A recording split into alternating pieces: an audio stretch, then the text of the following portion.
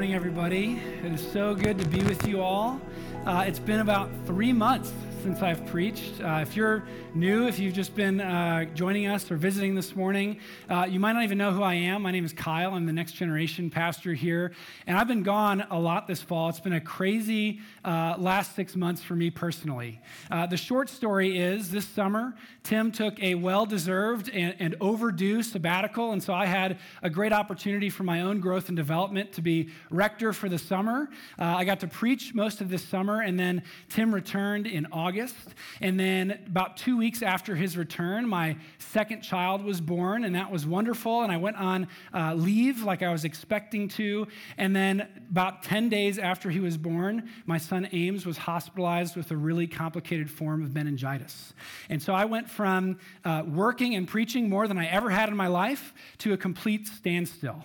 To all of a sudden doing no work, no ministry, no preaching. All of a sudden, my whole ministry was being a father and a husband and praying.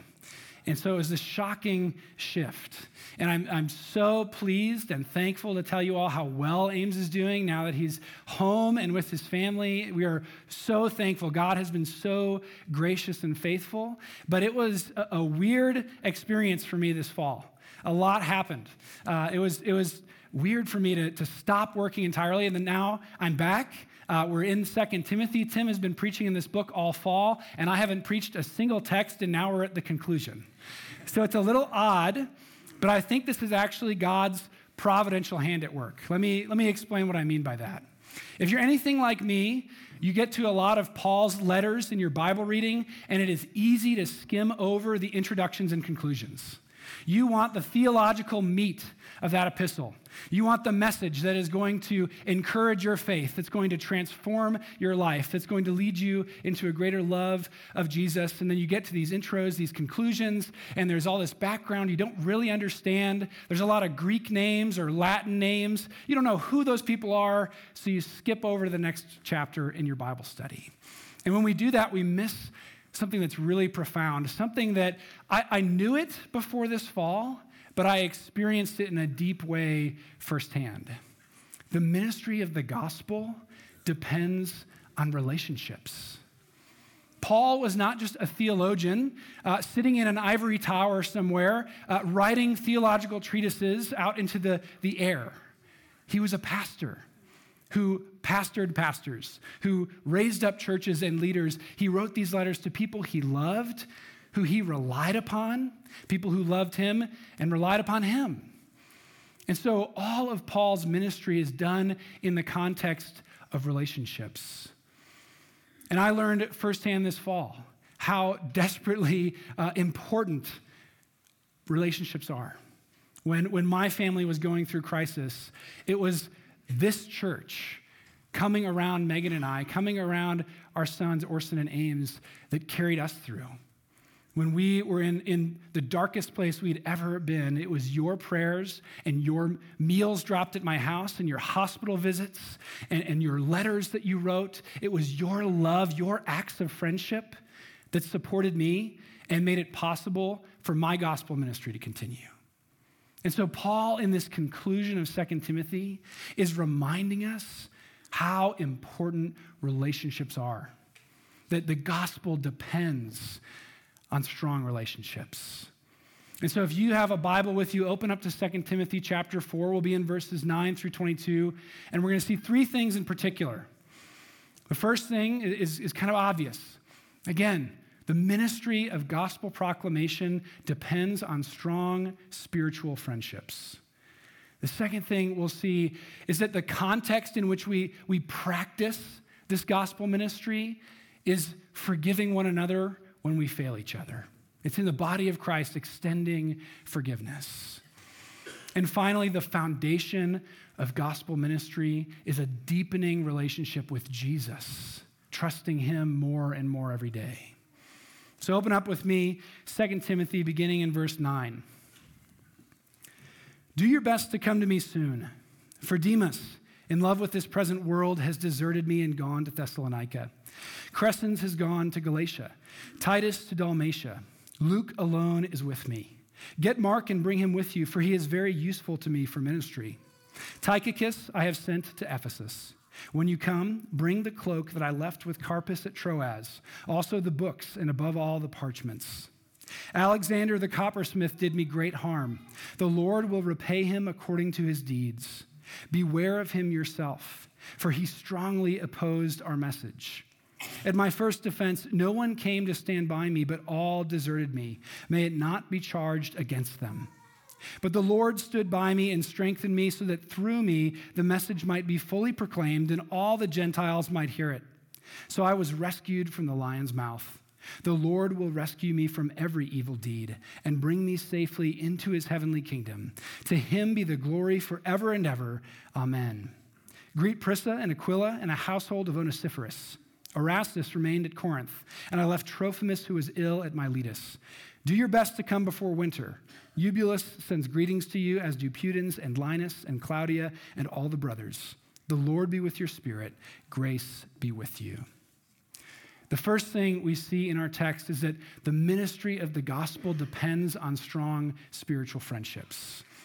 This whole book has been all about the gospel. I hope that's been really obvious as Tim has been preaching this fall. Paul writes to Timothy and charges him to guard the gospel from heresy, to suffer for the gospel, to continue in being formed by this gospel, and finally, to preach this gospel without ceasing. We see in 2 Timothy 4:2, he tells him, preach the word. And so we're in this final section, this fourth section of the epistle that's all about preaching the word, and the way that Timothy closes this section in the whole book is all about relationships. It's all about the friendships that he has. And there's two things in particular I want to notice about Paul's relationship with Timothy. First, Paul sees no contradiction between relying upon Jesus and relying upon Timothy. And secondly, Timothy was a spiritual friend, unlike Demas. So first, this idea that Paul sees no contradiction between relying upon Jesus and relying upon his friends. You see in verses 16 and 17, Paul talk about when he was arrested, and this is a different arrest from when, at the end of the book of Acts, when he's on house arrest in Rome. He was released from that arrest, and this is much later. And so he's now in prison, not in house arrest. When he's arrested, he has an opportunity to go before the Roman court and plead his case, defend himself, and he says, everyone deserted me. No one was there. Everyone left me alone. I was completely deserted, and it was the Lord Jesus who strengthened me. It was the Lord Jesus who stood by me. Paul says that immediately after asking Timothy to come. Isn't that interesting? Paul doesn't say, Timothy, I know you have a lot of work in Ephesus. You have an important job there as the pastor of the Ephesian church, and so Jesus has got me. Don't bother coming. That's not what he says at all. In fact, he makes a plan. You heard it in there, Tychicus. He's saying, I'm sending Tychicus to you, Timothy, so he can free you up and you can come to me. He's making arrangements for his friend to come to him. There is no contradiction for Paul between relying upon Jesus and relying upon Timothy. And notice the kind of relationship.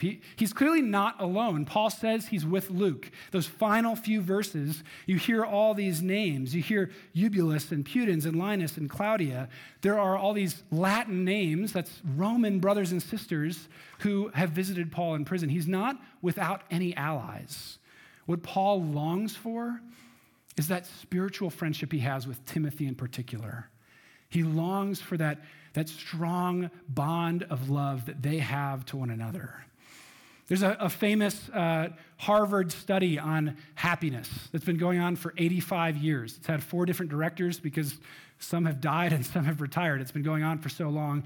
And unsurprisingly, the major finding of this study on happiness is that the greatest predictor of your long-term health and well-being is the quality of your relationships.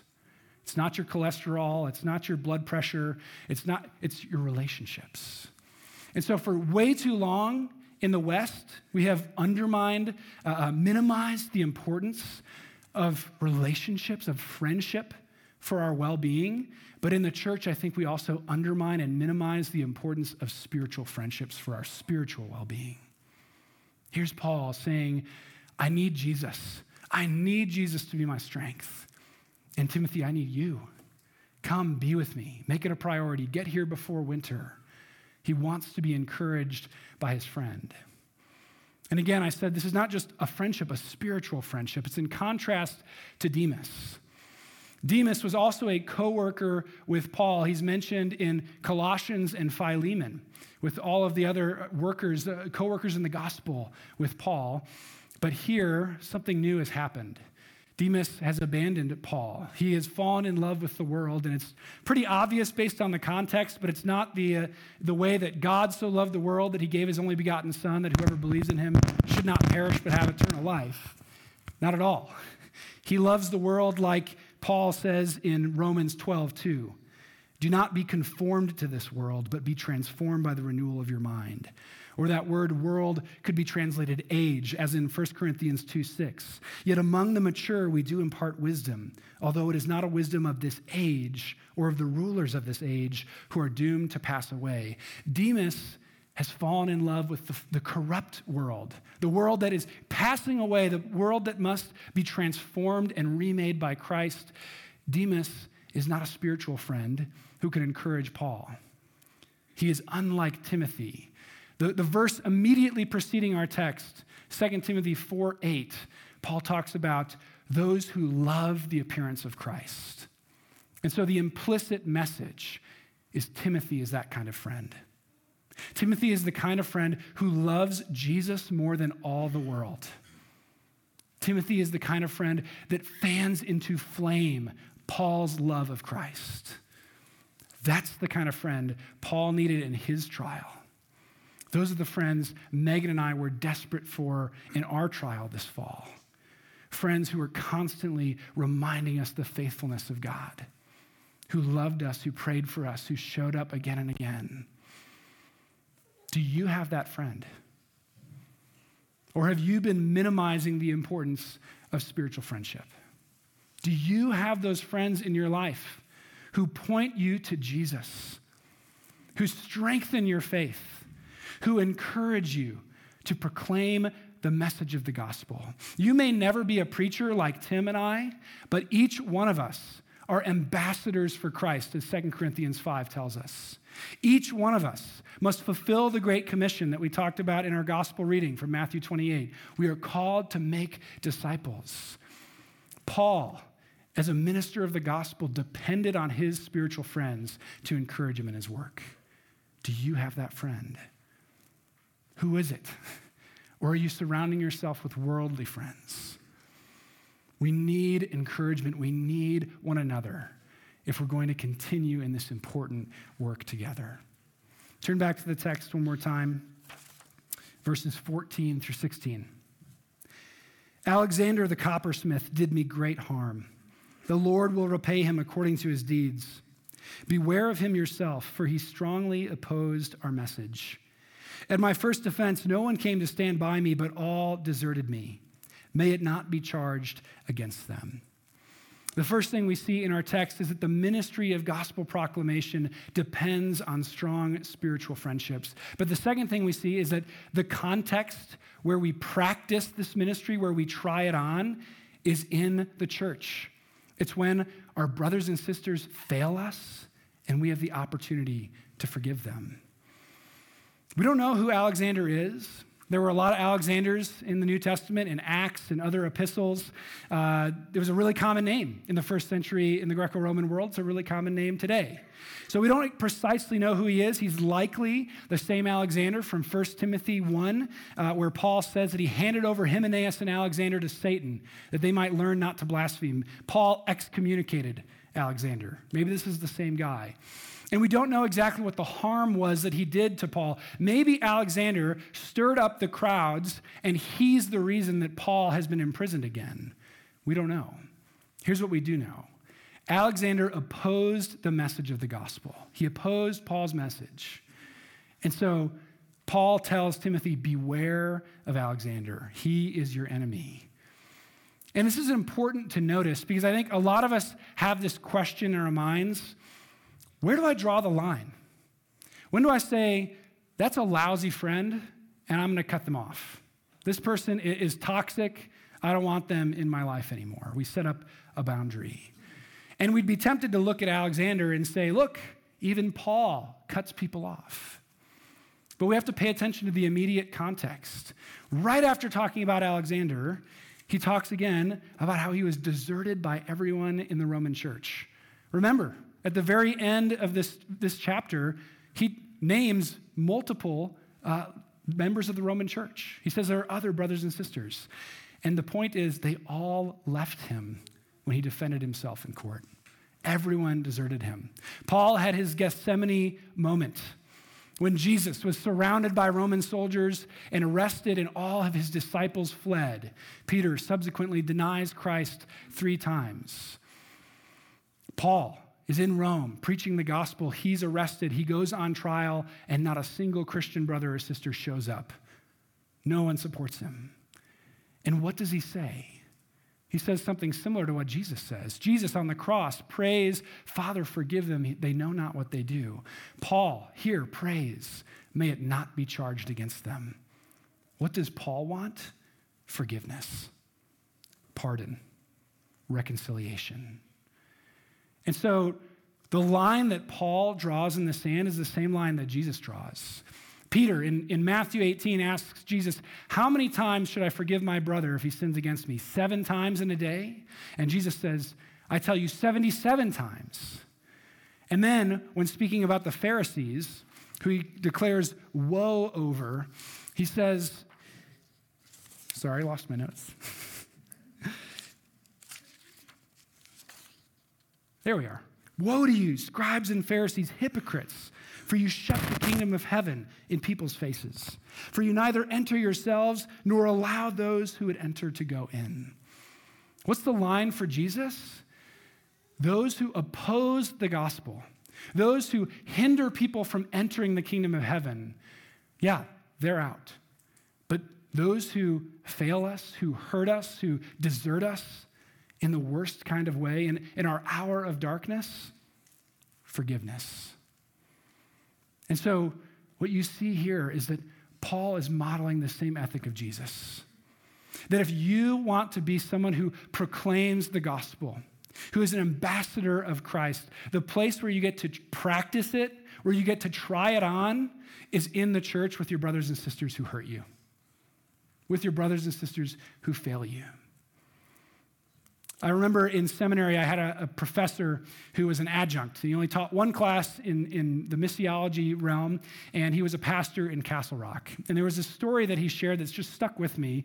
There was a young adult group in his church, and there had been a huge conflict, and a lot of people had gotten hurt. He never said exactly what the conflict was, but one of these young adults came to him for a pastoral meeting and said something to the effect, I just wanted to be known. I just wanted authentic relationship.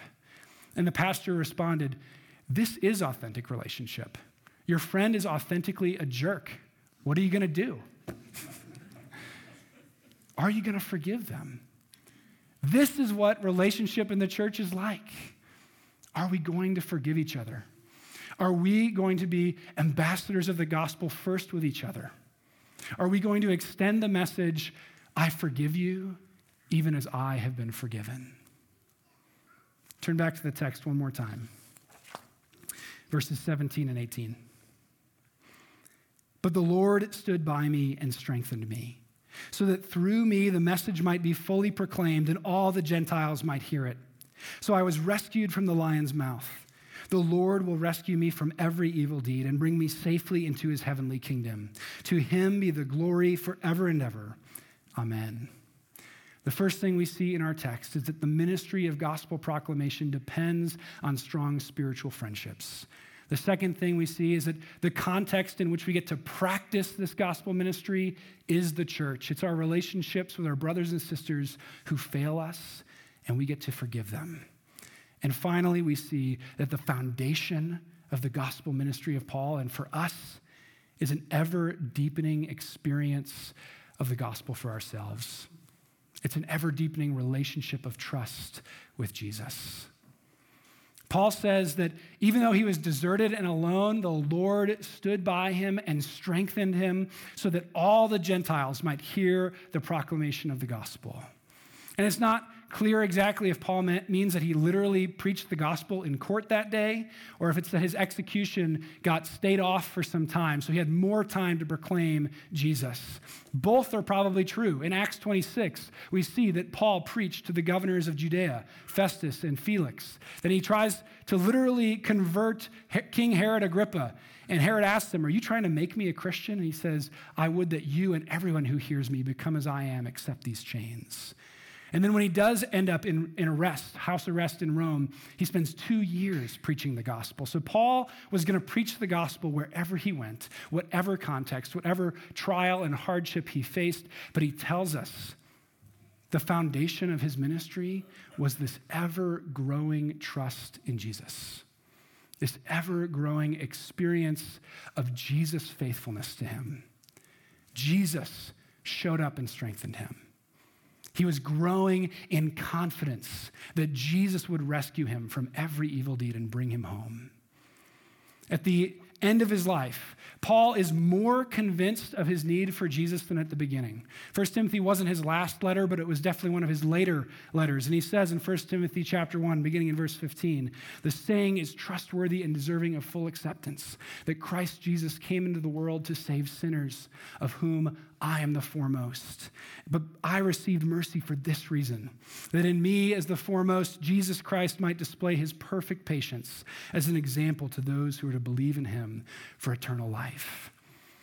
Paul is more convinced of his need for God's grace at the end of his ministry than at the start. He is more convinced of Jesus' faithfulness to save him at the end than at the start. He is more desperate for Jesus' strengthening and help than at the end than at the start. For this sermon, I read C.S. Lewis's The Four Loves, one of his famous books. He's got a chapter in there on friendship. I knew friendship was going to be a key theme of my sermon. And I actually wasn't that gripped by the chapter on friendship. I was gripped by his introduction. If you've never read it, in the introduction, C.S. Lewis says that when he first set out to write a book about love, he thought he was going to write a book about how God's perfect gift love is infinitely superior to our feeble need love. You see, God, in his infinite perfection and abundance, overflows his love as pure gift without any lack or need in himself. But we, as creatures, respond with love that's like a toddler reaching up. It's like my son Orson saying, "Daddy, up, up." That's our love. It's born out of our need. And so he thought he was going to write a book praising gift love and denigrating need love. But as he examined need love more and more, he came across a startling paradox, that it is precisely in our need for God that we draw near to him. He uses this idea that we can talk about nearness to God in two different ways: nearness according to likeness and nearness according to approach. And his illustration is, imagine you're going towards a mountainous village. It's a village in this mountain valley. And on your journey there, you come to a cliff face where you're standing immediately above the village. You could drop a stone on the house that you're intending to go to, but you're not a mountain climber, so you're not actually there yet. You're near according to likeness. The pin on the map is exactly the same. The GPS coordinates are exactly the same, but you're actually a 10-mile hike away from actually getting into the village. And so we can see how you could be near to God in likeness, or near to God in approach, or maybe both. Holiness is a perfect example. When we put our faith in Jesus Christ, he covers over our sins and gives us his own righteousness. We are made holy. We are made like God. We are near to him according to likeness and according to approach, because only those who are holy can enter the presence of a holy God. But there's also other ideas like blessedness. God is infinitely blessed, full of abundance. And so perhaps you are happy and successful and wealthy and prosperous in every way. You are near to God according to likeness, but maybe you're a real jerk. And you're not at all close to God according to approach. You don't seek him. You don't go after him with your heart. You're like him, but you're not near to him according to approach. And that leaves the final option. What if we could come near to God according to approach and be nothing like him? Here's what Lewis says. Man approaches God most nearly when he is in one sense the least like God. For what can be more unlike than fullness and need, sovereignty and humility, righteousness and penitence, limitless power and a cry for help? Paul knew an ever-increasing need for Jesus. Paul experienced an ever-increasing dependence upon his Lord. Paul knew there was no way to draw nearer to Christ than to be like the blind beggar who cries out, "Jesus, Son of David, have mercy on me." To be like the tax collector from Jesus' parable, "God, have mercy on me, a sinner." It's in our need for Jesus that we continue to experience his fullness.